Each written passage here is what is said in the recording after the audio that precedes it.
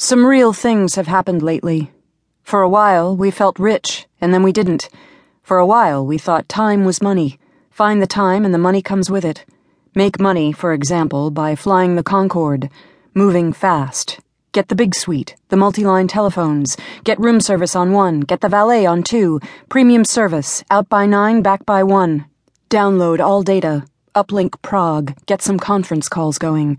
Sell Allied Signal, buy Cyprus Minerals, work the management plays.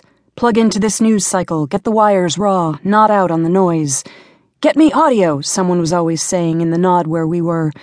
Agence Presse is moving on this story. Somewhere in the nod we were dropping cargo. Somewhere in the nod we were losing infrastructure, losing redundant systems, losing specific gravity.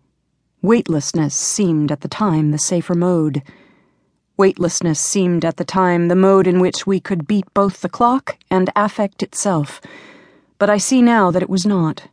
I see now that the clock was ticking. I see now that we were experiencing not weightlessness, but what is interestingly described on page 1513 of the Merck Manual, 15th edition, as a sustained reactive depression, a bereavement reaction to the leaving of familiar environments. I see now that the environment we were leaving was that of feeling rich. I see now that there will be no resolution trust to do the workout on this particular default, but I did not see it then. Not that I shouldn't have.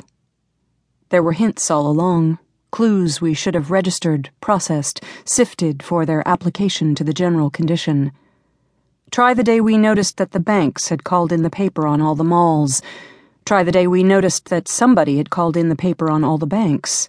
Try the day we noticed that when we pressed 800 to do some business in Los Angeles or New York, we were no longer talking to Los Angeles or New York, but to Orlando or Tucson or Greensboro, North Carolina.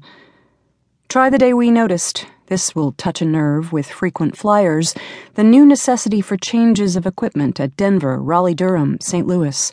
Try, as long as we are changing equipment in St. Louis, the unfinished but already bankrupt Gateway Airport Tower there. Its boutiques boarded up, its oyster bars shuttered. No more terry-cloth robes in the empty cabanas, and no more amenity kits in the not-quite terrazzo bathrooms. This should have alerted us, should have been processed, but we were moving fast, we were traveling light, we were younger. So was she.